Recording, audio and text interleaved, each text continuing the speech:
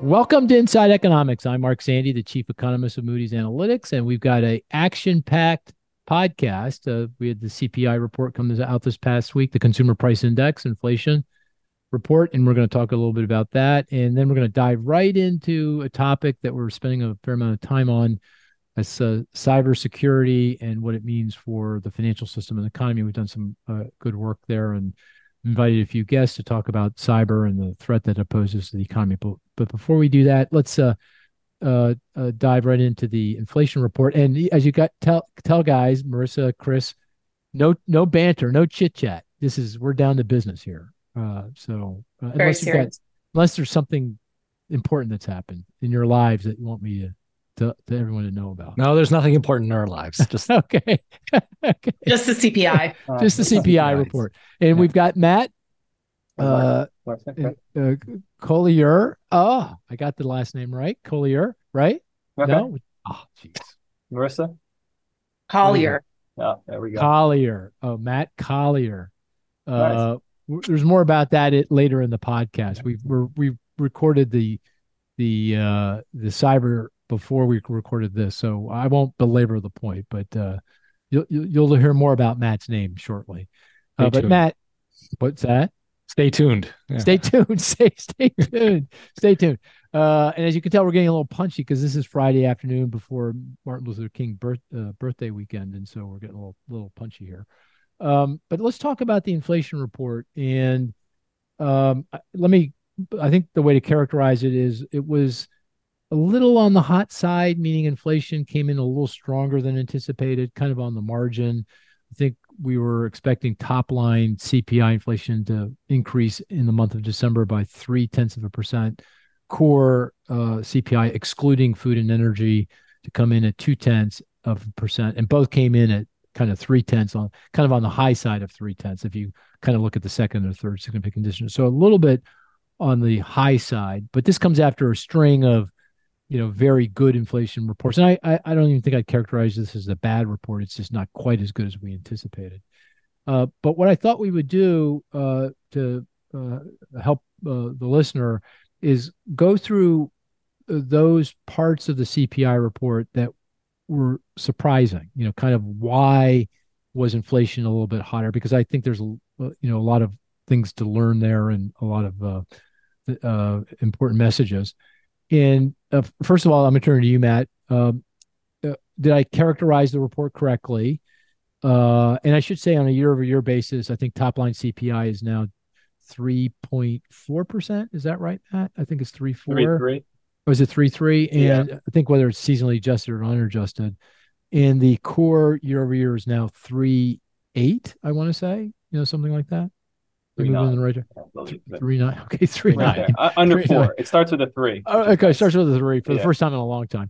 Yeah. And first of all, did I characterize it right? That it was on the hot side, hotter than we expected, but no big deal. It's still consistent with the idea that inflation is going to continue to moderate here. Is that kind of sort of right? A fair characterization. Okay. Yeah. And Marissa, Chris, any objection to that characterization? None. Nope. Hearing none. Okay, fine. Okay, so I think the biggest kind of surprise why inflation came in on the hot side was the growth in the cost of housing services, which is a very large component of CPI. So my sense of it is that if I had to rank order the reasons why inflation came in a little bit hotter than anticipated, the number one reason was that the growth in the cost of housing services it actually picked up in December as opposed to decelerating further as we had anticipated. Is that correct? That's fair. Owner's equivalent rent, shelter costs are all still buoyant, not coming down, and a major contributor to inflation. Okay, so we've had this long-standing view that the growth in the cost of housing services as measured in the consumer price index, and again, it's over a third of the index, is ultimately tied by the Bureau of Labor Statistics, the keeper of the data, back to market rents. And if you look at market rents, they are flat to down for about a year. And all signs are that will continue for at least another year because there's a lot of supply in the multifamily market, and we've talked about this in the past, coming to market. So vacancy rates are going to rise, put downward pressure on rent. And we expect that weakness in rents to start showing up in much slower growth in the cost of housing services as measured by the CPI. Is that right? Roughly right? Yeah, absolutely. And to kind of buttress that, you take shelter out, and we're at where the Fed wants to be already, about 2%, a little under 2% now, and that's not the first time we've been there. So it's been a few months. This kind of anticipated decline hasn't happened, or it's happening, but happening slowly. So the conversation is, why is it so sticky? You're stickier than anticipated. Yeah, you make a great point. If you take CPI, exclude food and energy, get to core, and then throw out shelter. I know we're throwing out a lot of stuff, but I mean, it makes a point. Inflation, CPI inflation year over year is, I think, no more than 2%, or it's very close to 2%. 1.9. Yeah. 1.9%. So if the growth in the cost of housing services was simply back to something more typical, normal, that would suggest all else being equal, we would be back to target. And that, I think people take a lot of solace in, particularly in the context of, we feel confident that the growth in the cost of housing services is going to slow, because it's almost an accounting exercise. It's not really like an economic forecast. And do you agree with that, Matt? Is that, I know I'm leading the witness here, but I'm actually going to get to a question where you can say, you can riff a little bit. Is that? Yeah, the third party rent indexes that you're referencing, that everybody references, you look at -1, 0, 1, 2% year over year growth. It's been about a year that's been the case. So it is a calculation method of the way the BLS looks at rent, the way that they use that same calculation or similar calculation to determine owner's equivalent rent, which is what a homeowner could rent their house for. All of this is predicated on rent growth, and we have this really reliable data to say that moderation has been ongoing. So yes, I certainly agree. Okay, so here's the question. Why isn't the growth in the cost of housing services slowing more quickly? I mean, what's the deal? I mean, what is it, just a measurement thing, seasonal adjustment issue? Are we missing something? Should I be nervous that my confidence that the growth in the cost of housing services is going to continue to decelerate because that's what I see in rents? Am I missing something? It's certainly not something with a ton of history to rely on and say, hey, after 11 months or 12 months or 13 months, this is the deceleration in the CPI with the BLS. The official statistics are going to say. I've heard relatively persuasive theories as to why it's been happening a little bit more slowly than we're thinking. What's that? What the group thinks. That the BLS has been really behind on price appreciation, housing inflation, and so kind of the two peaks of rental growth and from Zillow, from apartment list, that gap is going to be a little bit wider than 12 months because the BLS is still playing catch up on housing inflation that already happened. So subsequently, the ending of rent growth is taking longer to show up as well. That's a theory. I think it's relatively persuasive, but curious what the group here thinks. Chris, what do you think? Should we be worried about this, that it's is it persistent, meaning that it's not going to slow, or at least not slow to the degree that we need it to get back to target? So I think it's a measurement issue. So it is possible that measurement issue is going to persist, though. So you might see this very elongated recovery period here. I'm sympathetic to this idea that, this is an unprecedented run-up in rents over this period as well, right?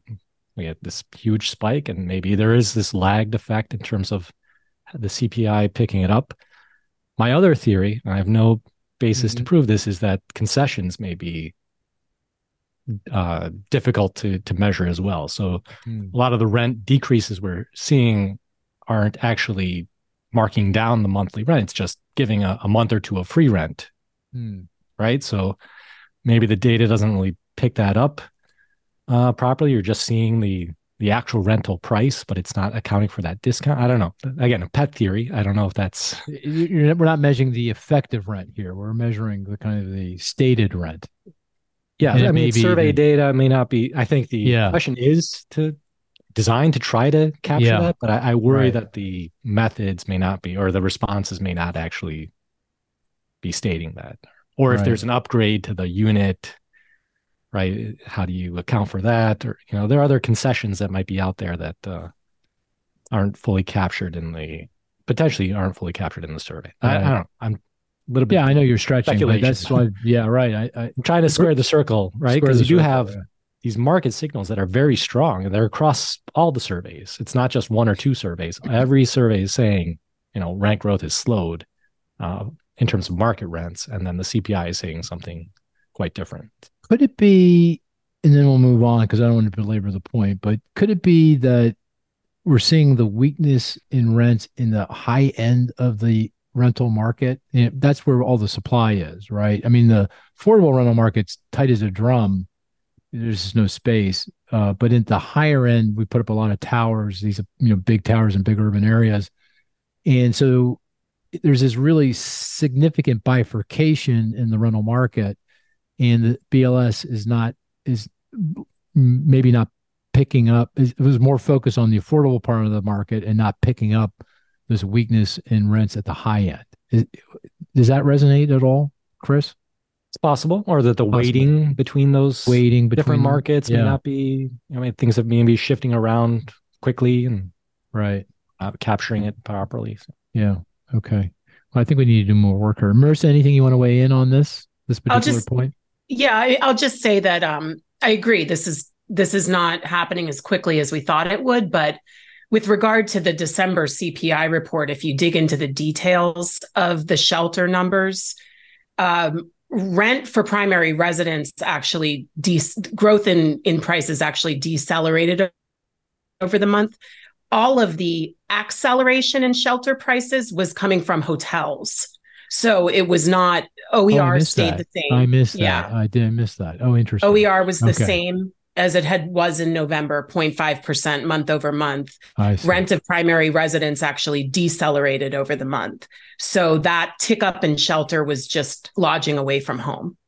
Got it. Okay. That makes it doesn't explain it completely, but it helps it make it less perplexing. Okay. It doesn't explain the longer trajectory, right, of why this isn't coming down faster, but it explains December. Makes me feel a little better about the December report. Yeah. Right. Okay. So going back, the second thing on the list of surprises. First, number one is the cost of housing. The second is, this is me speaking. Maybe I've got this wrong, but new vehicle prices. I thought new vehicle prices would decline. It feels like they had started to roll over. I think they declined back in November. Feels like they're starting, and everything suggests that they should, because we're seeing improvements in global production. Inventories of cars on dealer lots is starting to rise. I think it's at least back to what you would expect in the kind of a typical market, and that all this would start to put downward pressure on new vehicle prices, which went skyward during the pandemic, during the shortages. But we did not see that in the month of December. Matt, any comments on that? This, I think, is confounding as well. Used cars isn't too different. I think they kind of run in December, both ran contrary to what you would expect. But for all those reasons you outlined, inventories rebuilding, incentives are on the rise. So I'm a car dealer. How I'm trying to get you to sell that car, I'm doing more and more to do that, which the intuition there is that that's working against the price, whether it's captured in MSRP or not. Those are the kinds of things that happen when supply is all caught up. So you would expect prices to go down. Perhaps there's some measurement seasonality post pandemic stuff happening.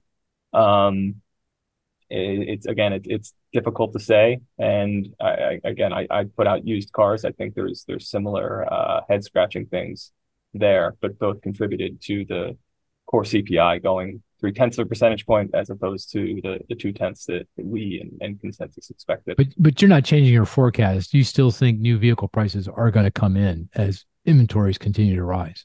I do. And I think the BLS just announced they're changing their methodology a little bit for how they're calculating used vehicle prices. It's total speculation that that's because they're confused too. But there is some weirdness there that I think the fundamentals in again, the inventory rebuild being biggest, the supply chain stuff, they push prices up way up in 2021, 2022. That stuff's behind us. It's really hard to imagine why prices would not moderate.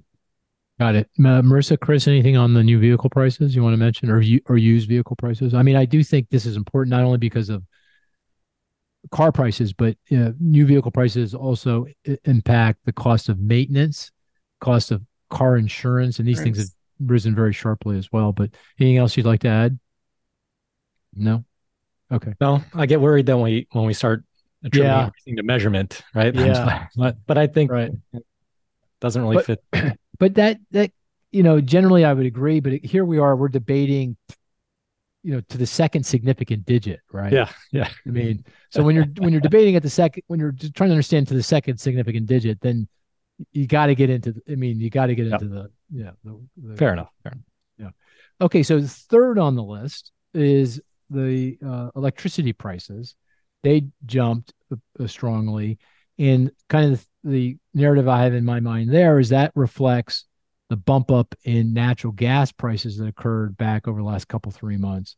And, we saw, I think natural gas was closer to $2 per million BTU a few months ago. Now we're closer to 3, still very low in the grand historical scheme of things. But that bump up is what's reflected in that, because 60% of electricity generation, I'm making that number up, but roughly 60% of electricity generation in the US is natural gas powered. And that's what's behind this, which, if that's the case, natural gas prices, I don't think are going anywhere. They're kind of roughly where they're going to be. We'll start to see electricity prices, the increase start to moderate as well. Matt, what do you think? That's how I would characterize it. Prices started to come down in December and have risen a little bit in January, but that's kind of a month or two down the road problem, I would say. You're not going to have the same increase in January CPI from electricity prices. And the rest of the components of energy, motor, gasoline, relatively stable in recent weeks. Some geopolitical challenges there, but have so far not proven to be a meaningful impact. But that's your read is how I see it as well. Okay, Chris, Marissa, anything on that one on electricity prices? No. Okay, that makes sense. Yeah, we're now really descending into the weeds.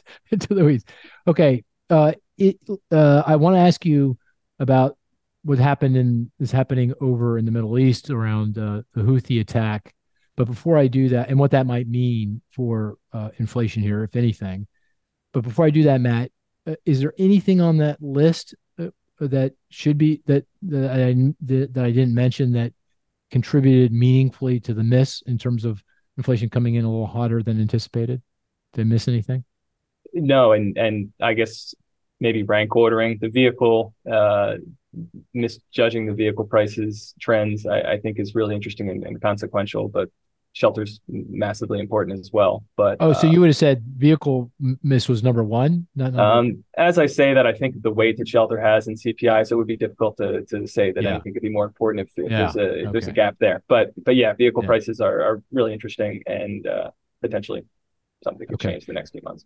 Okay, so the Houthi attack on shipping in the Red Sea, and of course the U.S., U.K., and allies have responded, and that's creating a fair amount of angst that's going to, because of the disruption and the added cost of avoiding the Red Sea as ships go around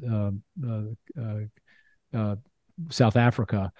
How big a deal is this in terms of what it means for inflation here back in the United States? Matt, do you have a view on that? The primary channel in the U.S. for sure was always going to be in energy markets. Not the only channel, but the primary channel. And so mid-December, you have these announcements that commercial cargo is starting to reroute away from the Suez Canal.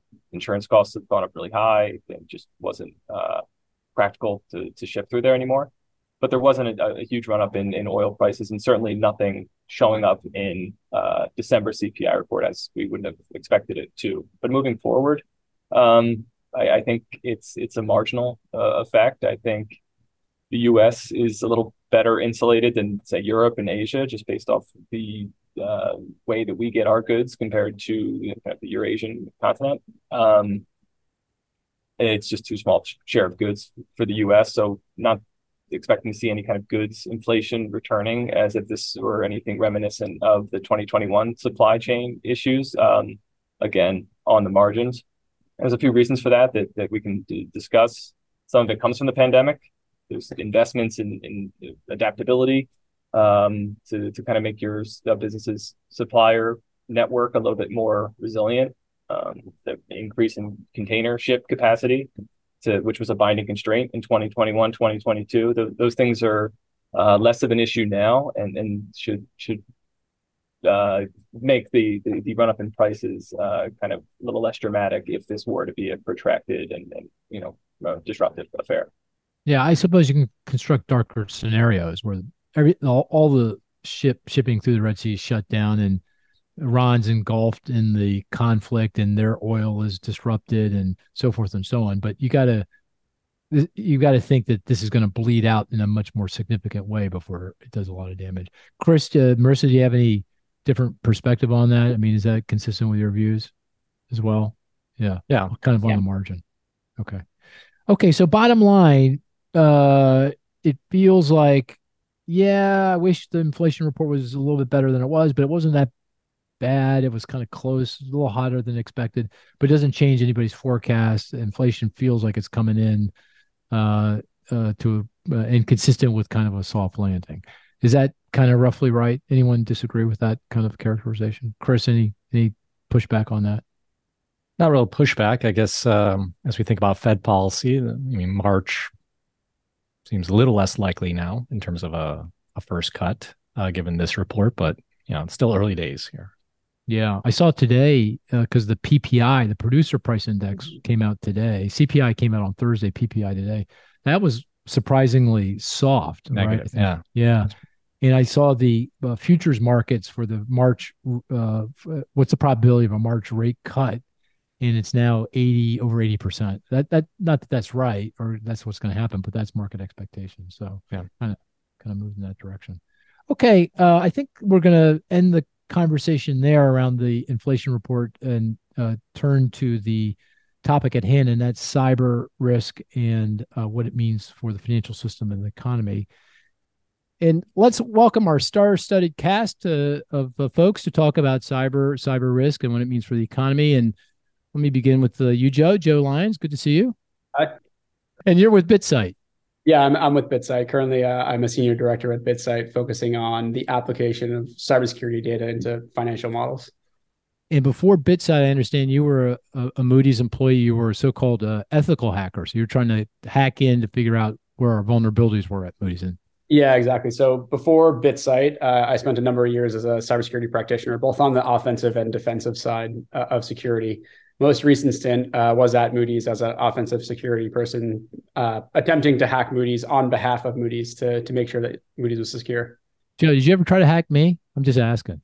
Not that I'd tell you about. But somebody did hack your Twitter, Mark. Maybe it was Joe, right? It could have been, yeah. Mm-hmm. But Twitter's going, in a pretty tough direction here. I'm getting there's doppelgangers all over the place apparently, so very difficult to control. But it's good to have you, Joe. Thanks for coming on. And we've got Jill Satina. Jill, good to see you. Yeah, thanks, Mark. And Jill is with us at Moody's, but you came from the Federal Reserve System. Is that you were there before you came here? Yes, right? That's right. I had worked at the Fed as a vice president in supervision most recently before I joined Moody's. Also spent some time at the OCC, which is one of the other federal banking regulators, and also the Office of Financial Research, which is tasked with thinking about financial stability risk. And I think of you as all things banking, all things financial system, but cyber is what, kind of a sideline, or is that a major part of what you're doing? A bit less. You know everything that you want to know about the finance. In fact, I got a gazillion questions about the financial system, but that's for another podcast. But okay, well, I look forward to that, Mark. No, so just to take a step back, I had the group at the Office of Financial Research that did research on cyber and financial stability when I was there. And then also when I was in the Fed, in the Dallas Fed, I had responsibility for IT cyber supervision. That was for about 4 years. So thought about the topic a bit in both of those contexts. Well, good to have you on board. And Leslie Ritter. Leslie, you are definitely all things cyber, right, at Moody's? I am all things cyber, all things credit rating agency, I believe. So in cyber that you do in the rating agency, you're kind of involved with all of that. Yeah, so we stood up a cyber credit risk team, as we call it, about 4 years ago, looking to think about how cyber impacts credit, and that's where I sit. And that's what I do. And this Jim Hempstead, he is he in your world? I mean, he's so he used to be part of our world, and now he's moved on to bigger mandates, and I come and try to fill his shoes. Got it. Well, it's good to have you on board, and we've got two of our own, Jesse Rogers and Matt. Oh gosh, Collyar. Close enough. Yeah. No, I got that wrong. What is it? Colly-yer, yeah. Colly-yer. So here's the weird thing, Matt. How long have you been with us, Matt? 4 years. 4 years. In 4 years, he's never tried to correct me when I call him Colyar. And now, so what was the catalyst for saying, "Hey guys, you're mispronouncing my last name"? What was the straw? Know. I don't correct people often. Everyone gets it wrong. I think it's spelled wrong, my last name, but I can't change it at this point. So I don't know. It is spelled wrong. You're right. I think so. The Y catches everybody's eye and they get hung up on it. But I don't know. I just thought maybe it's time to correct. It's time to do that. And what nationality is that? I believe English. There's some ties there, but not. Well, that wasn't a trick question. I thought you would know the answer to that. I don't know. I think English. We'll go with that. Western European.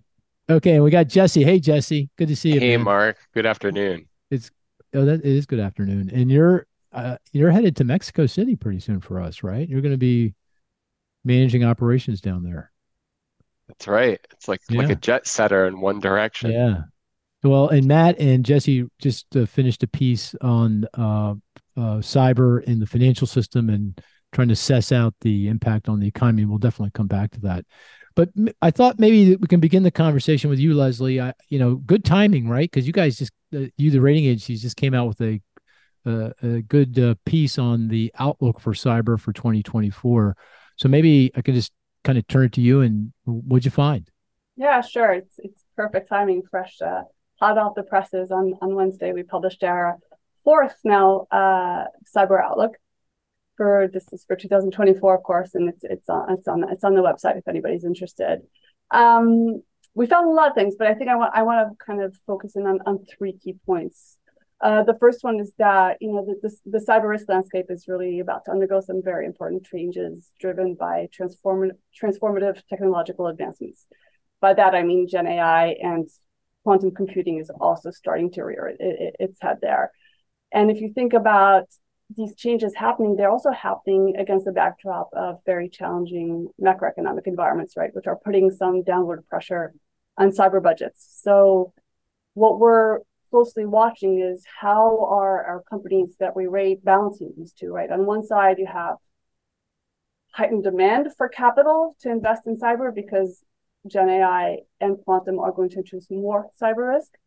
And on the other side of the equation, you have more limited capital to be allocated to cyber. It'll be the first time we see a reduction in capital potentially going towards cyber. Over the past 5 years, when we just completed a survey, we saw about a 70% increase in cyber budgets over the past 5 years, and now we're seeing kind of this dipping down. It's a big change. Doesn't sound like a lot. 7%. 70. 70. Oh, 70. Okay, that sounds like a lot. Yeah, that sounds like a lot, right? So how are these two kind of competing trends going to be balanced? And they could lead to some very difficult decisions, right? That could have very long-term competitive implications for the companies that we look at. The second point that we highlighted, and I think Jill will have a lot to say on that, is about what's happening in the regulatory arena, right? There's a number of pretty ambitious cyber regulations that have just gone or are about to go into effect. And here I'm really thinking about the SEC cyber disclosure rules that went into effect in December of 2023, so just a few weeks ago. And the other one is the DORA regulations that applies to the European banking or financial services system that is still being finalized, but it's going to be going into effect in January of 2025. Here's a test. DORA means DORA? It's an acronym for. It stands for the. You're searching. You don't. Oh, I gotcha. Digital operational risk something. Assessment. No. No. Okay. Okay. But at the core of it, both of them are trying to do very important work. They're trying to introduce more transparency and more structure in terms of how companies are impacted and how they mitigate against cyber risk.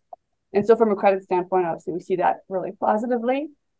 At the same time, we have to recognize that implementing and adhering to these regulations is going to be difficult because there's a lot of room for interpretation and there's a lot of potential pitfalls that come with that. Disclosing more information that you want that could potentially be exploited by cyber attackers, right? So this is a new area to watch, and it's starting with some of the big sectors when we think it's going to spread to other sectors over time.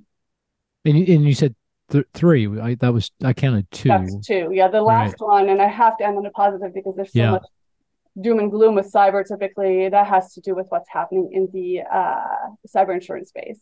And here, finally, after years of very steep increases in the cost of cyber insurance premiums, think 300% in some cases, those prices are finally kind of leveling off and stabilizing.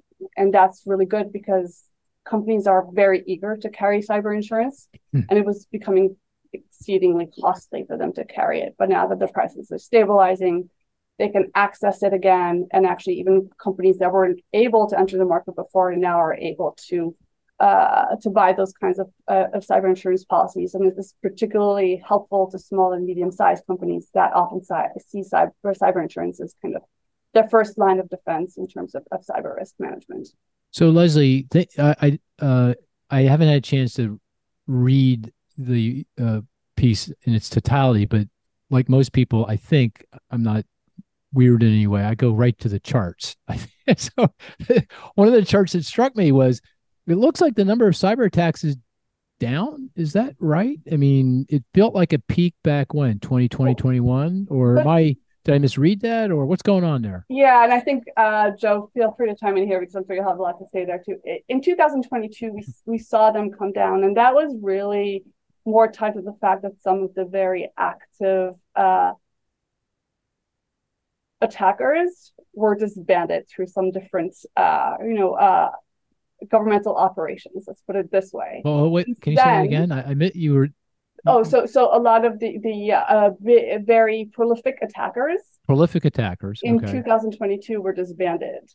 Okay. Covert. These are state actors that disbanded. Loosely affiliated state actors. Let's put it that way. Okay. Now you're being a little coy, but tell us why you're being coy. Because we're not into the business of attribution or talking about where they're coming from. That's why it doesn't really have any bearing on our analysis. Got it. But to answer your question, I have to highlight the fact that there were groups, very active groups that were disbanded.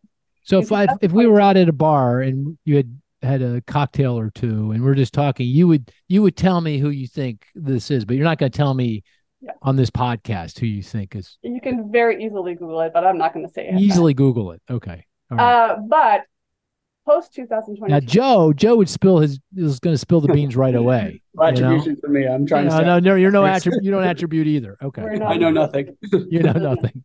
Right. But I think what's interesting is these players, they didn't disappear. So they regrouped and they got back together.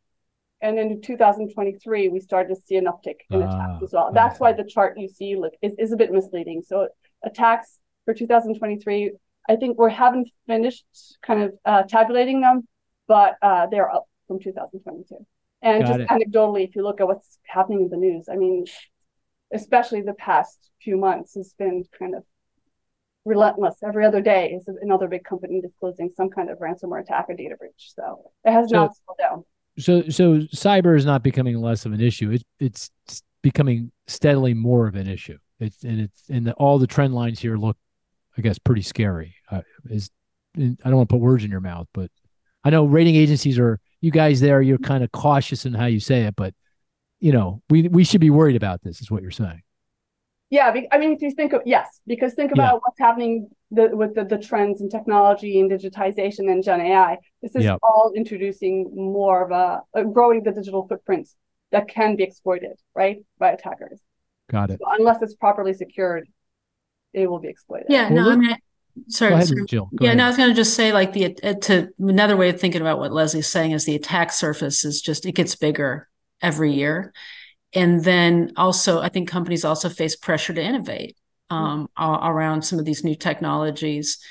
And, innovation, of course, can be very positive, but if, you bring the risk, bringing the cyber risk in at the back end after you've done the innovation, then becomes costly to remediate, as opposed to starting with, managing cyber risk as a first principle in mind. I don't know. Are you talking, Jill, about like AI and quantum computing as innovation? And because companies are all in on that, they're kind of diving ahead, that they're exposing themselves to increased cyber risk. Is that what you mean? Yeah, that, or having the fintech partner. I see. You open up a system between you and some of your fintech partners.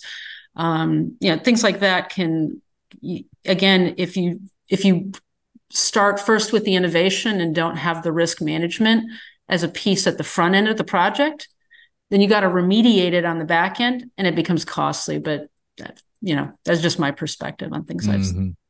Hey, let's talk about AI, because that's come on the scene here very quickly. And I know, Joe, you've done a fair amount of work trying to understand, is AI a plus or a negative when it comes to cyber, and how that's all going to play out here going forward? I mean, here's some pretty dark. It's a good question, right? I think it remains to be seen. The reality is, when we start out, I think that AI will generally be a negative for cybersecurity. And I say that only because organizations are a little bit slower to move. There's a lot more governance. There's a lot more things to change around an organization than there is around cyber criminals, right? Cyber criminals can run fast and as fast as they want with no regulation and try things a million times. And the reality is, especially with generative AI, and we've seen this with things like deepfake and ChatGPT, it's extremely easy to impersonate people and extremely easy to both phish people and to generate new attacks from AI. And just to take one point back from the attack trend, if you think about the digitization in 2021 and why it peaked and kind of dropped off a bit, in my opinion, a little bit is due to the hyper digitization that happened during COVID. If you take a step back and you think about what happened during that time period, every single business in the world basically went hyper digital overnight because they had to keep businesses moving forward, right? So there's two things that go into it. There is, cyber is always a lagging indicator, right? It takes a while for companies to know they are hacked, and it takes them even longer to admit they're hacked and to actually go from being hacked to the regulation around it to being picked up in either a FOIA request or somewhere else where you're going to get that data back from. It's usually a pretty long lagging indicator. So, not dissimilar to the S&P 500, where everyone says zoom out, you're having it down, you're zoom out, you'll see it's going up over time. I think in 2030, we're going to look back at 2022 and see it's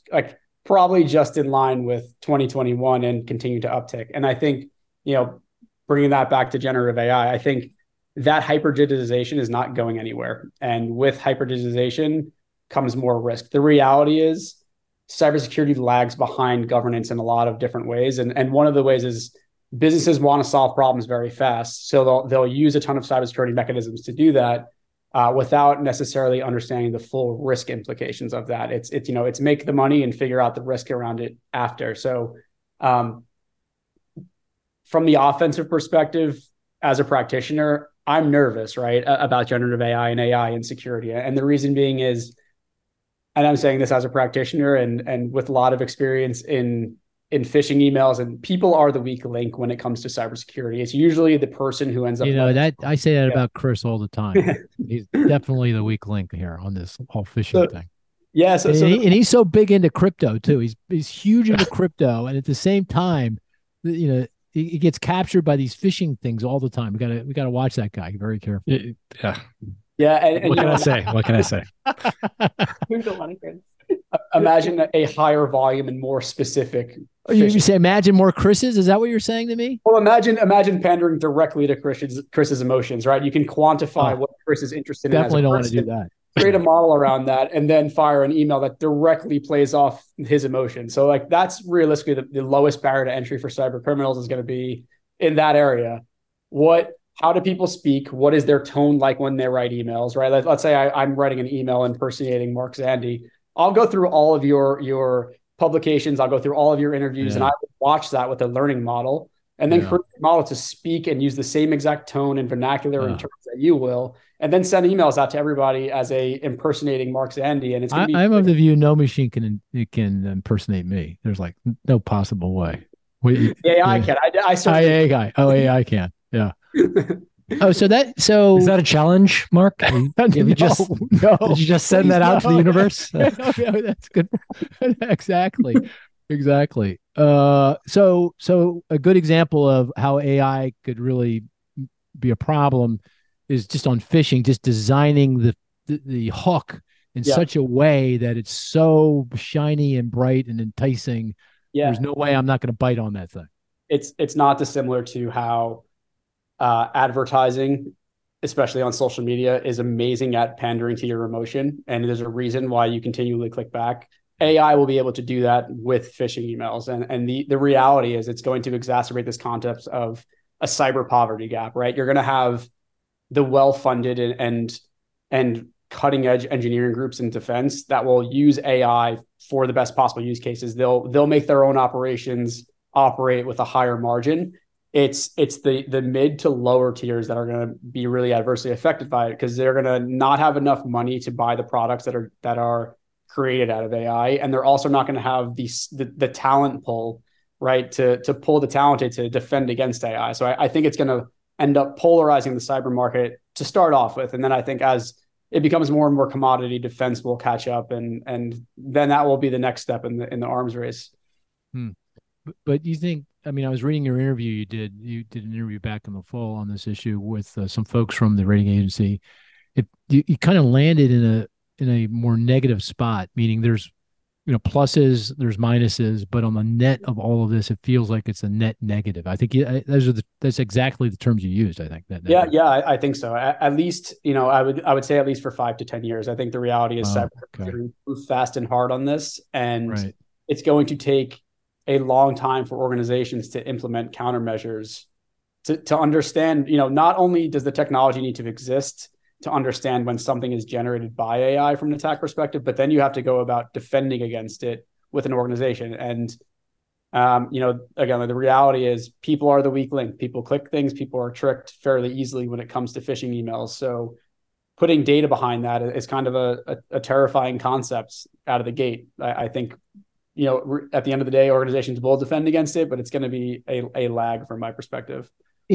Of course, it's not only AI; it's quantum computing too, right? I mean, do you want to explain that briefly? What that's all about? Yeah, sure. So, the crux of the problem with quantum computing is encryption algorithms. There's this algorithm called the Shor's algorithm, which is a method for doing prime factorials that once quantum computing gets to a stable enough state, that algorithm will be implemented and all encryption as we know it today will be broken pretty much instantaneously. The algorithm's already written. It's just a fact of getting it into a quantum computer now. So there's a bit of a frenzy right now, across all of technology to understand how to make quantum resistant encryption technologies. And maybe a light definition of what encryption technologies are.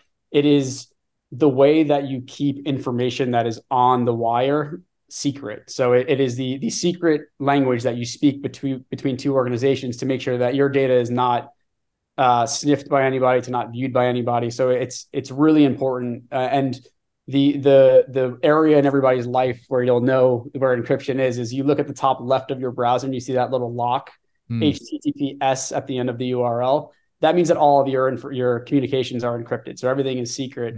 The risk is that secret handshake is then broken, leading to realistically, kind of a wide systemic security problem. Well, I hope you're a shareholder in BitSight. it sounds like you're going to do really, really well here going forward. And I'm sure that maybe you're, you look how well dressed he is, guys. I mean, look at that. I mean, I come from financial services. I can't wear the t-shirt. Right. Okay. So let's move forward. And, I've we're economists, and we've been asked often about cyber and the economy. What is the potential macroeconomic consequence of cyber attacks? And I've always had a hard time with this one. I mean, coming up with scenarios where cyber could, take out, if not the entire economy, big parts of the economy. I mean, we have attacks like the Colonial Pipeline, and that's very disruptive. But so far, there's not been anything that's kind of shut things down in a significant way. At least not here in the United States. There's examples, I think, Ukrainian, some other examples, but as far as I know, but one area where I think I've come to appreciate real risk is in the financial system, and we saw that come home clearly recently with the hack of ICBC. And I thought, Jill, you wrote a great piece about that hack, and maybe you can describe what that's all about and what it means from your perspective. Yeah, no, there were just thanks, Mark. There was in the U.S. operation of ICBC, an affiliate that faced some cyber challenges, and they were very important in terms of basically for ICBC conducting repo transactions in the Treasury market. And the cyber challenges that they faced, did create a meaningful spike in failed trades for a day or two while that was worked out. And, I know well, the repo market plays a very important intermediation role between financial institutions and fixed income markets, particularly the Treasury market. So that was a bit disconcerting, when it first kind of came out. Of course, there are some tools that the official sector has, like extending the Fedwire operating day to give a little bit more time for settlement. But, I think, there are, and I think your paper that some of the people on your team have worked on, thinks about that there's different ways in which cyber can become, I'll call it a financial stability risk. One is if you, maybe have contagion from a cyber event. The other is, of course, if you hit someone who's kind of, from a network perspective, a bit like a spoke. And then, you have contagion kind of radiate out from there. You can have a different kind of contagion, which is more like maybe a confidence-related contagion, where you have a cyber event that affects a certain type of business model, and then other types of contagion kind of spread from there in financial institutions. So that's sort of ICBC at a very ICBC level. Just what kind of caught my eye is it's the largest bank in the world, right? Correct. This is a Chinese bank. ICBC is what I can't remember what the acronym stands for, but Industrial and Commercial Bank of China. Bank of China, the largest in the world, and it was a small affiliate that got hacked, but it led to some significant disruptions, and I think certainly should send off some yellow flares. I mean, in terms of what that means. But I think there's certainly been some other incidents in the financial sector or in service providers to the financial sector. I think there's a couple channels through which financial institutions can experience cyber stress. So one is directly themselves in their own systems. Joe made the great point about, somebody at a bank or a non-bank financial institution getting I'll call it an email that's a phishing email, and that's kind of direct on the financial institution. But then financial institutions, as Leslie pointed out, have many IT service providers that they utilize. And I think we've seen instances, I'll just point to SolarWinds and some others, where Citrix Bleed is another, different things like that, where a service provider is the channel through which there becomes a cyber incident at a financial institution. And then the third channel is really on the asset side for a financial institution, where we've only seen a very limited amount of this.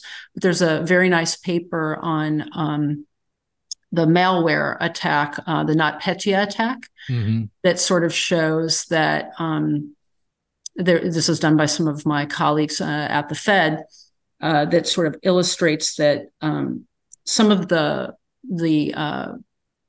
institutions that banks were lending to were negatively affected by NotPetya, and talks a bit about how that could have created credit stress had the malware associated with that cyber attack actually proven catastrophic for some of those corporates that they were lending to.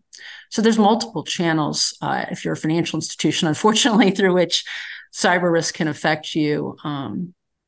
But yeah, that's ICBC. Again, attribution's hard. So I think we would just kind of maybe not try to attribute or talk through which of the channels. Before we kind of dig even deeper into cyber and the financial system, and we'll turn to Jesse and Matt's work shortly.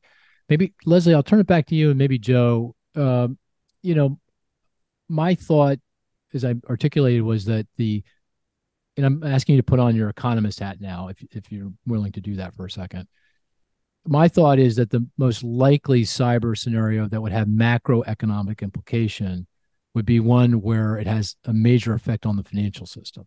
So, something broad. I mean, Jill mentioned the potential for contagion, or affects, something deep in the plumbing of the financial system, trading. Mentioned the repo market, or the Fed wire, or something that's kind of critical to the plumbing in the system and the movement of liquidity around the system. Is that, when you think about the kind of the panoply of risks here, would you put that at kind of at the top of the list of concerns, or is there other kind of vulnerabilities in other industries and other parts of the economy that you think might be more of a threat to the macro economy? I know that's probably an unfair question. I'm asking you to do my job, but maybe you could do that. Leslie, do you have a view? You mean other industries that are as critically as yeah. I mean, I thought, like, for example, I've thought about the ports, maybe a hack of the ports. I've thought about the electric grid, maybe, but I still have a hard time connecting the dots between those things in a macroeconomic event. On the financial system, I can connect the dots, but on the others, I can't. But I'm just asking you, am I missing something? Is there something else out there that we should be focused on or thinking about? I know it's an open-ended question, and maybe there's no answer, but what do you think, Leslie? So, Joe, correct me if I'm wrong, but I think CISA is the body that oversees cybersecurity in the U.S. I think they have 16 critical sectors for cybersecurity. So I think their view is any of these sectors are critical to the functioning of the broader economy of the U.S. So a cyber impact on a system-wide cyber impact on any of these industries would probably have a similar impact. I think you have to think about the fact that these critical sectors that span the healthcare sectors, to the energy, to food and agriculture, are all heavily digitized. Every industry is sort of a tech company in some sort of way right now, right? And another thing that's happening is a lot of these industries are used to operate very bespoke equipment. So the contagion risk was less there. But looking to the electric utility space, for instance, there's a shift, right, in where your electricity is coming from. It's very distributed, and it's coming from a few manufacturers, right? So you go from these centralized power generation centers, which are very bespoke, and so an infection in one wouldn't spread to others, to a situation where you have a very distributed and homogeneous type equipment. So if one of the pieces of equipment is tampered with, all of them are likely tampered with, and that spreads very easily. And that's true in electric utility space. It's very likely true in other sectors as well. Joe, do you have a perspective on that or a view? Yeah. When I think about this, I think about like the concept of magnitudes of change and where risk is concentrated. So why is the finance sector like kind of low hanging fruit for this? It's because like everything is run through a central plumbing system. There's an aggregation point. It's a very easy place to attack. When you're talking about systemic cyber attacks, it's very hard to do a bespoke attack on every single type of organization. So what comes to mind for me, honestly, and it's well offset with technology expertise with good reason, is the large technology companies. If you think about how many businesses are dependent on centralized cloud infrastructure across three major companies, if there's any disruption at scale at any of those three major companies, it's going to adversely affect a massive part of the economy, both from a consumer perspective and a business operations perspective. So then it becomes a question of like, not only is it the magnitude you're talking like an AWS or an AWS and Azure, yeah, exactly. Right. So any of these areas where there's a hyper concentration of technology, there's also a hyper concentration of systemic risk, right? And that's where the magnitude of change from an attacker perspective becomes very immense, right? And I'm not saying this is necessarily low hanging fruit. This would be an extremely complex attack, and I'm sure all of these companies have a ton of security around this. But if anyone were able to get into the infrastructure, the backbone of how these cloud organizations operate, it would probably have the most impact out of any of the sectors, because it would impact every one of the sectors, because each sector leverages centralized cloud computing more than anything. Well, that makes a lot of sense. Hey, Jill, turning back to you and back to the financial system. I know obviously regulators, global regulators are all over this. You want to spend a few minutes and describe kind of some of the kind of things that regulators are doing, or certainly now starting to come to fruition, and how effective you think those will be?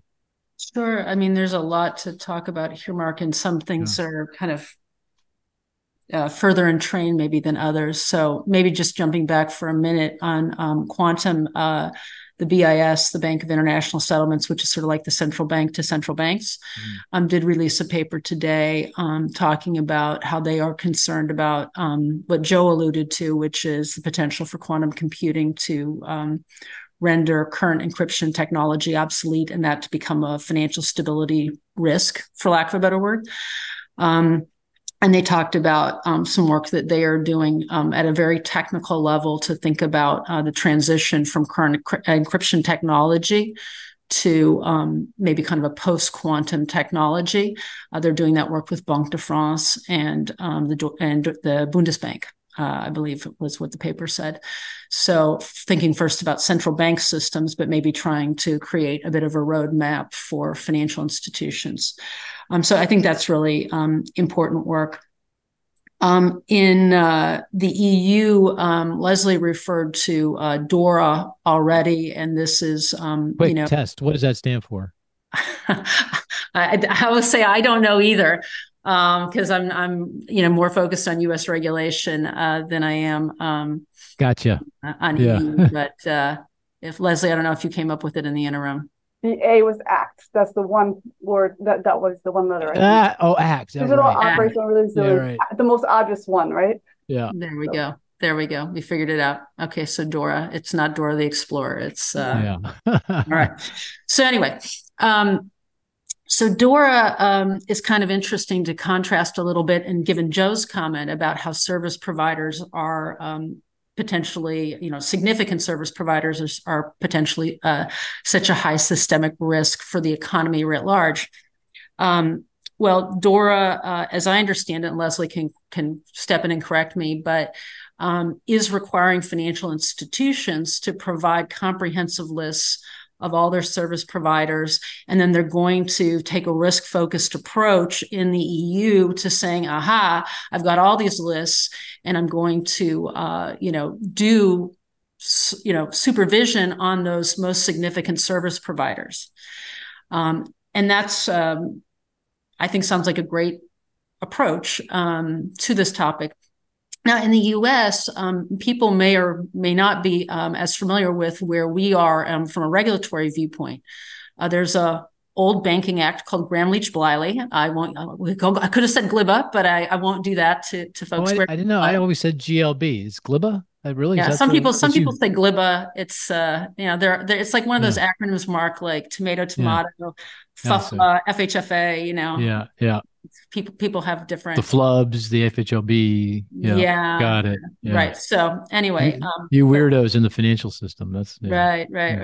So anyway, Gramm-Leach-Bliley, though, does give U.S. bank regulators the ability to supervise service providers of banks. But one of the challenges, because Gramm-Leach-Bliley, I think as many know, is not recent legislation. It doesn't give quite the same level of, I'll call it data collection around these service providers. And so, regulators have approaches to gathering these data. But if you were to try to find, again, people who are regulatory nerds in the US are well familiar with that any regulation has to go through notice and comment. There's a Paperwork Reduction Act type thing.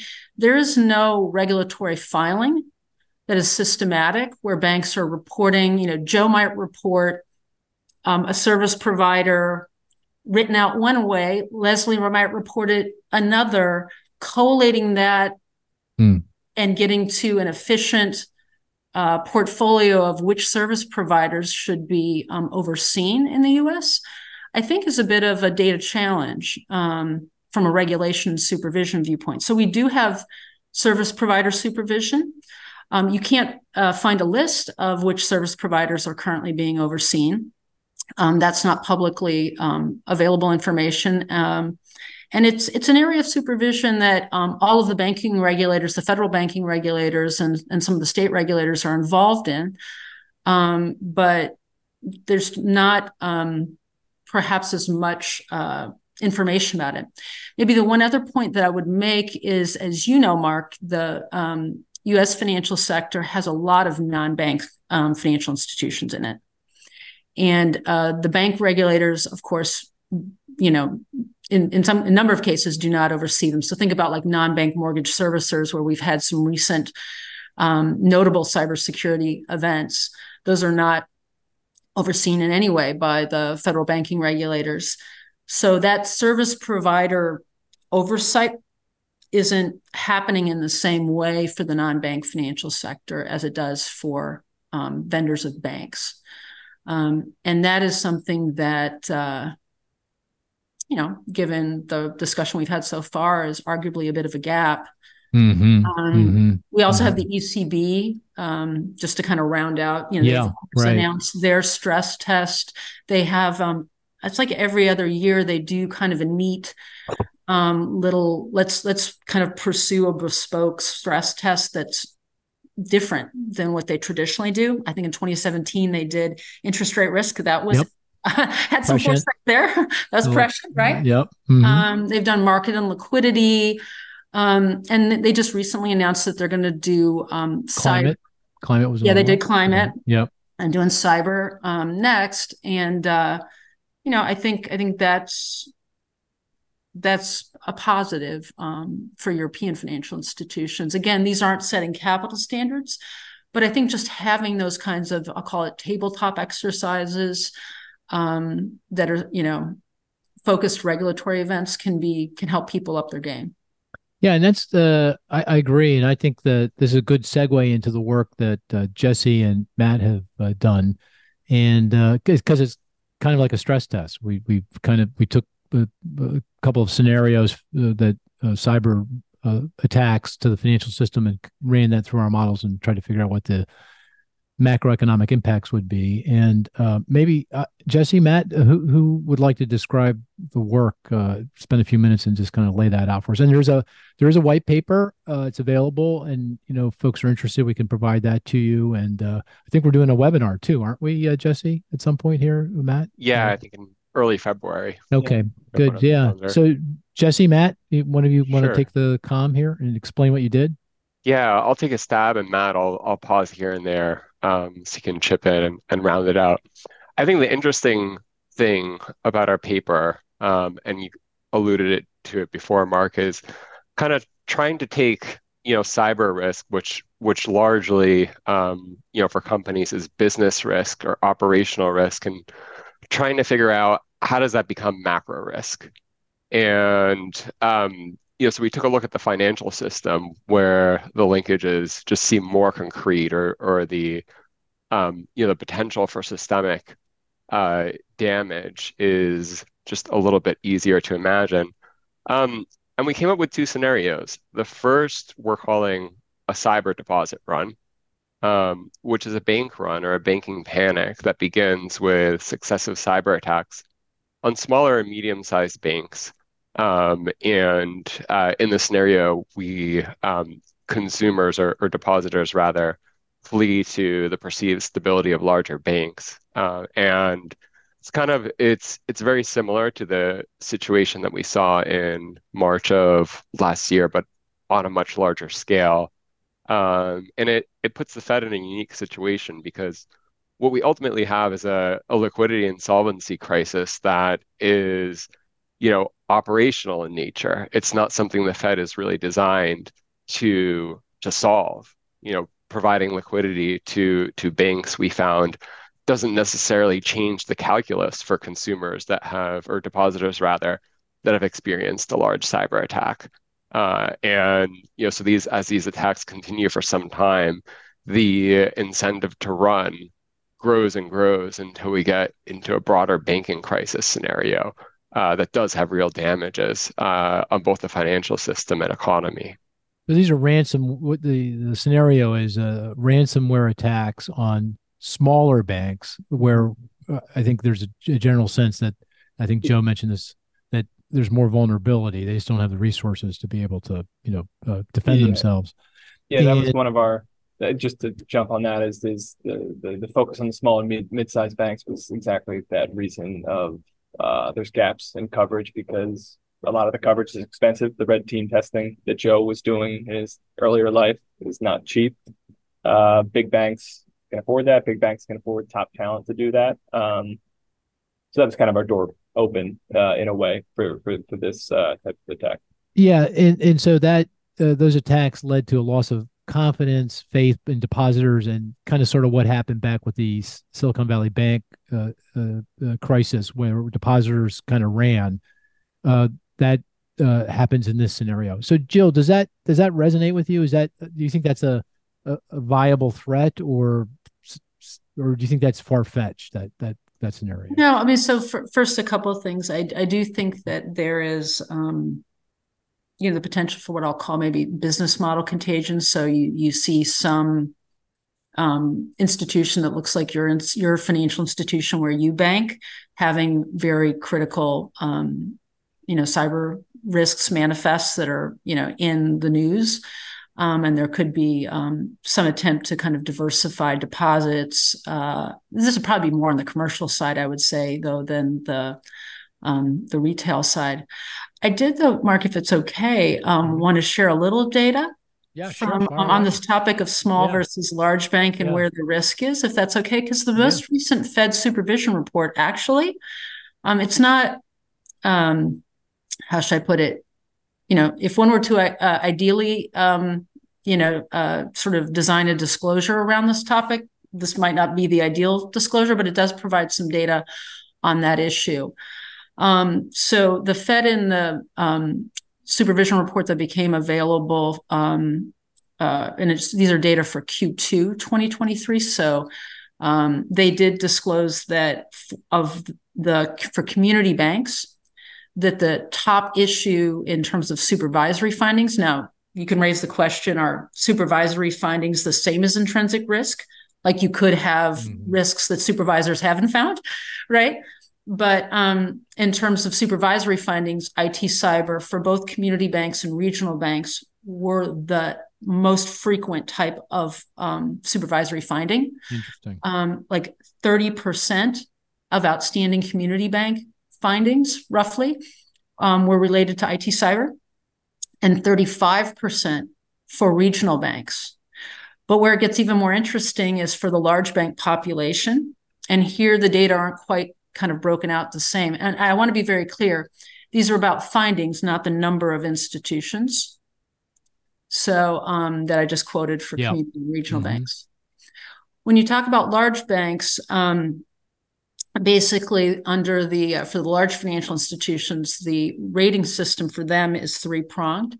There's a capital component, a liquidity component, and a governance component. And you're either there's multiple ratings levels, but you're either kind of broadly meeting expectations, or you're conditionally, or you're deficient. And so as of Q2 2023, what the supervision report says is that most of the large financial institutions in the US, the large banks, were meeting expectations on capital and liquidity, but that the challenges were really around governance and controls, mainly related to operational resilience, cyber, and anti-money laundering.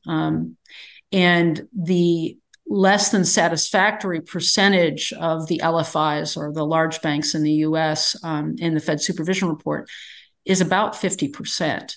So just to kind of get to the bottom line on that, about 50% of large bank ratings are less than satisfactory, according to the report, mostly driven by these governance and control operational IT cyber issues. Not related to capital, not related to liquidity. So it does sort of, and the other thing that's interesting in the report is it shows a time series for this for the large banks.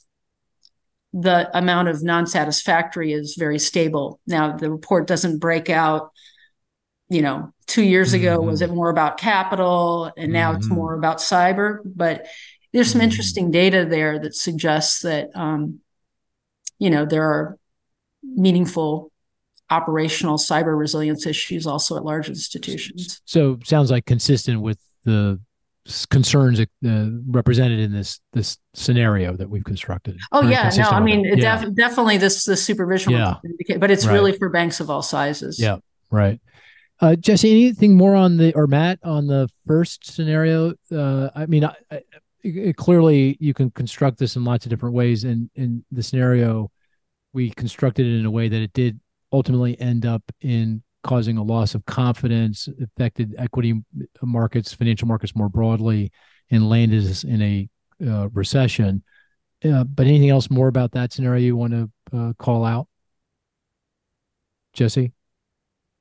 I don't think so, Jesse. Do you? I think Jesse's frozen. I think he must. Oh, no, I'm here. I just wanted to give Matt a chance to chip in. No, I think that the psychological contagion is a big fulcrum for that scenario.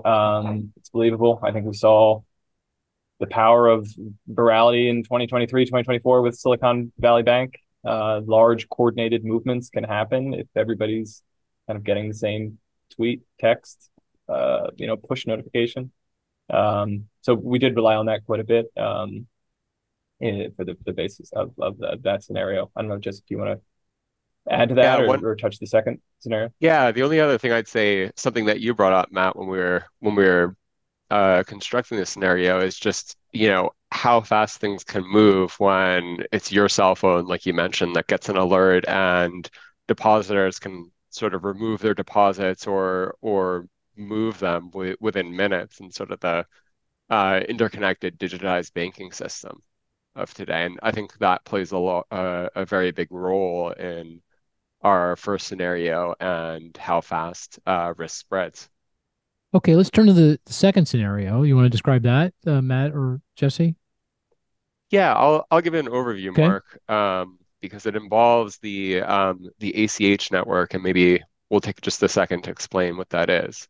The scenario broadly is a really dark scenario involving a ransomware attack that ultimately leads to the collapse of the retail payment system. So in this scenario, depositors lose access to bank accounts, credit card networks, fearing contagion, suspend service. And so the whole digital payment system we've come to rely on is out. And left in its place, we're all forced to migrate back to checks and cash, imposing just tremendous frictions on, being able to go to the donut shop or get coffee at Wawa. Donut shop? What? I don't know. I there's a great vegan donut place in West Philly that I go to. that I really like. I imagine that would be vegan donuts. Vegan I donuts. knew you were going to nail me for I'm having that. a hard time getting my mind around that one, but okay. I know. A lot of palm oil, a lot of coconut oil in the batter. Got it. Anyway, it's sort of almost a dark doomsday scenario where everything we've come to rely on is out of service. And where we ultimately end up is in a large sort of single quarter plummet in consumer spending that drags the rest of the economy with it. Got it. Hey, Jill, does that ring true to you? I mean, does that feel like a scenario that has some possibility, or is that kind of way out on the tail of possibilities? Well, I mean, I think it gets back to thinking about, Mark, the point that there are things that are pipes, if you will, the plumbing of the financial system. And so we don't think about the plumbing much when it's working. And then when it backs up and creates lots of problems, then it becomes very, I don't know about the vegan donuts, but it becomes very, very thinking on the vegan donut thing, I must say, it becomes very painful. And so, I think the question, of course, is that unlike maybe the plumbing in our house, which we take for granted, these type of infrastructure are known to be systemic.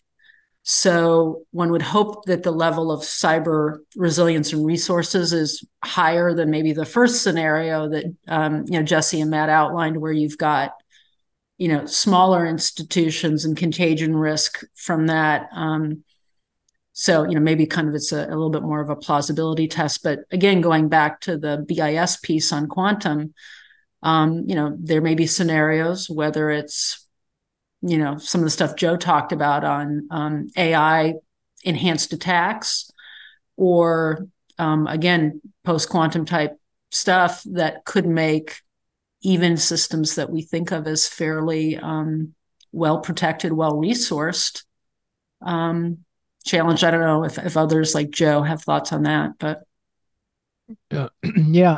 Joe, Leslie, covered a lot of ground there. Anything you'd like to add, Joe? No, I mean, I think the reality is that the risk is there, and think about especially endpoint payment. Like it is very much privatized at this point. There's a lot of companies that are delivering privatized endpoint payment devices. It's completely feasible that there is a systemic vulnerability across all devices that are connected to the internet that allow that, and that could be used as an entry point into the plumbing, right? So I think it's the same concept of hyper digitization, hyper risk, and I think we are well into the hyper digital age. We're going there. We're en route. We need to secure ourselves along the way, and I think that's kind of the main theme here. Yeah, Leslie, anything? No, what just struck me is I think that's the impetus behind all of these very ambitious regulations, right? That are very technically driven, not principle based, not capital based. They're giving very clear instructions as to the type of defenses are expected to be in place from a technical standpoint. And I think there's recognition of this digital risk. I'm sorry, Mark. Maybe just one point though on the regulation. In doing some background reading to get ready for this podcast discussion, I also read the OCC's supervision report. It was a semi-annual risk report. And, some of these things that we talk about for financial institutions, they're very basic, that still aren't being done by some financial institutions. And in the OCC's report, they talked about the use of, I'll use the acronym first and then I'll define it, multi-factor authentication, or MFA. And talked about, like this is the that you need to get a text message on your cell phone before you can do a bank transaction. They talked about that's not in place for all banks in the report. So these are very basic kind of easy cyber things to do, not far, far easier than, patching, another thing. Some of the stuff is just still not being done, not being invested in. And regulators, in some cases, are asking for it. In other cases, they're recommending it. But the change is, I think, sort of slow for the quantum of risk. Well, I know if I didn't get my paycheck from Moody's in my bank account, I'd panic pretty quickly. That does feel like the fodder for a good sized recession. We're coming to time. Maybe we'll end in a different way. Let's end with the game, the stats game. We each put forward a statistic. The rest of the group tries to figure that out through clues, deductive reasoning, questions. The best stat is one that isn't so easy. We are all going to get it, but I'm not worried about that at all. This isn't going to be easy, and one that's not so hard that we never get it. But that may be the case here, and because we've got so many potential players, I'm just going to call on the guests from outside, and we'll play the game. So, Joe, do you want to go first? What's your stat? Is there any rules around this, or could I put any? You can put anything forward. I'm going to put two numbers out there, and I okay. To guess what they're representative of. It is 4 million, and it's roughly 12%. 4 million, 12%. It has to do with cyber, I'm sure. Number of cyber attacks? No. Over some period? No, okay. Well, if it's 12%, what is that? That's what, 450 million or something? It's 12% of 4%, 12% is not part of the, it would be like 12%. It's a whole different, it's unrelated to the 4 million. Yeah, it is part of, it is a characteristic of the 4 million. I see. There are 4 million entities in the United States, business entities. 12% get your highest score from BitSite. No. Okay. It is. Am I close? Think security gap. That is the only hint that I'll give. Security gap. Jill, Leslie, any ideas? 4 million. Is it U.S. based? Is it globally? Oh, it's global. And is it 4 million entities, people? It's people. 4 million people. And 4 million people, 12%. Yeah, 12% of 4 million people have had some experience. Cyber job openings?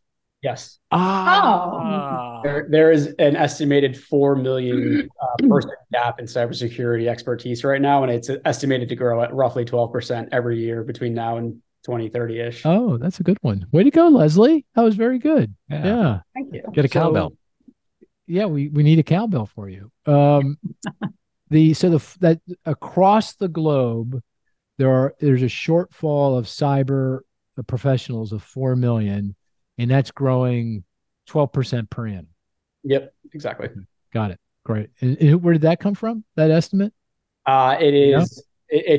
I believe it's from one of the internet centers. I don't remember exactly where it is, but we're reading it. Well, I can look up exactly where it came from. Joe, this is exactly what I was saying. I mean, you're going to be a very wealthy man. That's all I'm saying. I mean, 4 million shortfall. You should be demanding a ton of equity in this BitSite company. Yeah, ton of equity. But Mark, think about that number and the conversation we were having about non-bank financial institutions who are state regulated, and then think about trying to get the talent. Oh, yeah. To IT supervision in that kind of a job market. Right. At state salaries. Yeah, good luck. Okay, Jill, you're up. What's your stat? Okay, so 300 plus. That's your stat? 300 plus? Stat 300. Well, so 300 plus, and it relates to community banks. Community banks. 300 plus community banks. Am I on the right track? it relates to the theme of this podcast. Yeah, the rating agency. Do you do some kind of ranking with regard to cyber preparedness? I think you do, right? Is that at a sector level? Not. Oh, at a sector level. You don't do it at an individual bank level. Okay, so that's not it. What do you think, Chris, Marissa, Jesse? Is this also job related, Jill? It's not job related, no. Okay. Is it regulatory related? It is regulatory related. Very good guess, Mark. Okay. And it has something to do with the supervisory notices? might have to do with findings. Yes. You're getting findings. One? Yeah. You're basically there. According to the supervision report, there was over 1,000 community bank supervisory findings. Yeah. Approximately 300, 30% of them were related to IT cyber. So good. You get to 300 outstanding findings in the community banking space. Again, that's some fraction of the vulnerability, but it's, supervisors never find everything, no matter how hard you try. And I'm going to take credit for getting that one right. I think you did. I think we could ring the gong for you. Yeah. I don't know. Cowbell, no gongs. Cowbell. Oh, okay. Leslie, you're up. What's your stat? I'll give you 53%. Say that again? 53%. And I'll give you a hint that it's based on something we collected. So Jesse, that might help you. Something that the rating agency collects. The rating agencies collected. Through surveys, through your surveys. Mm-hmm. So 53% of something related to one of the surveys that the rating agency. Jesse, what do you think? 53%. Global Financial. Oh, do I have to recuse myself, Leslie, or no? So you can control F because you can find it in the paper. Might even be in our own paper. 53% of global financial institutions back up their systems at least once a week. Ooh, that I like that. Boy, that was pretty good. I don't think it's right, but it's pretty good. In the vicinity. Oh, it is. Okay, what is it, Leslie? 53%. Oh, it's based on the cyber survey that we collected. Yeah. Collected information from 240 financial institutions. And 53% of them said that they had reported a significant cyber incident to their board in the past 2 years. Oh, okay. That's interesting. Ooh, yeah, that is not in our paper. Maybe we should revise, tuck it in there, and get one more addition out. Sounds like at least a footnote or something. Well, yeah. Okay, well, you guys have been great. I know this is late Friday afternoon before MLK weekend. You've been yeoman participants, and I really appreciate that. Before we sign off, I'll throw it out to the group. Anything that we missed that you think is important that you'd like to bring to the podcast before we leave? Just open-ended. Matt, anything? No? Okay. Joe, anything? Yeah? No? Okay. All right. Very good. Well, I think we're going to call this a podcast. I hope everyone thought it was informative and useful, and I certainly did, and I'm looking forward to the weekend. So take care, everyone. We'll call this a podcast.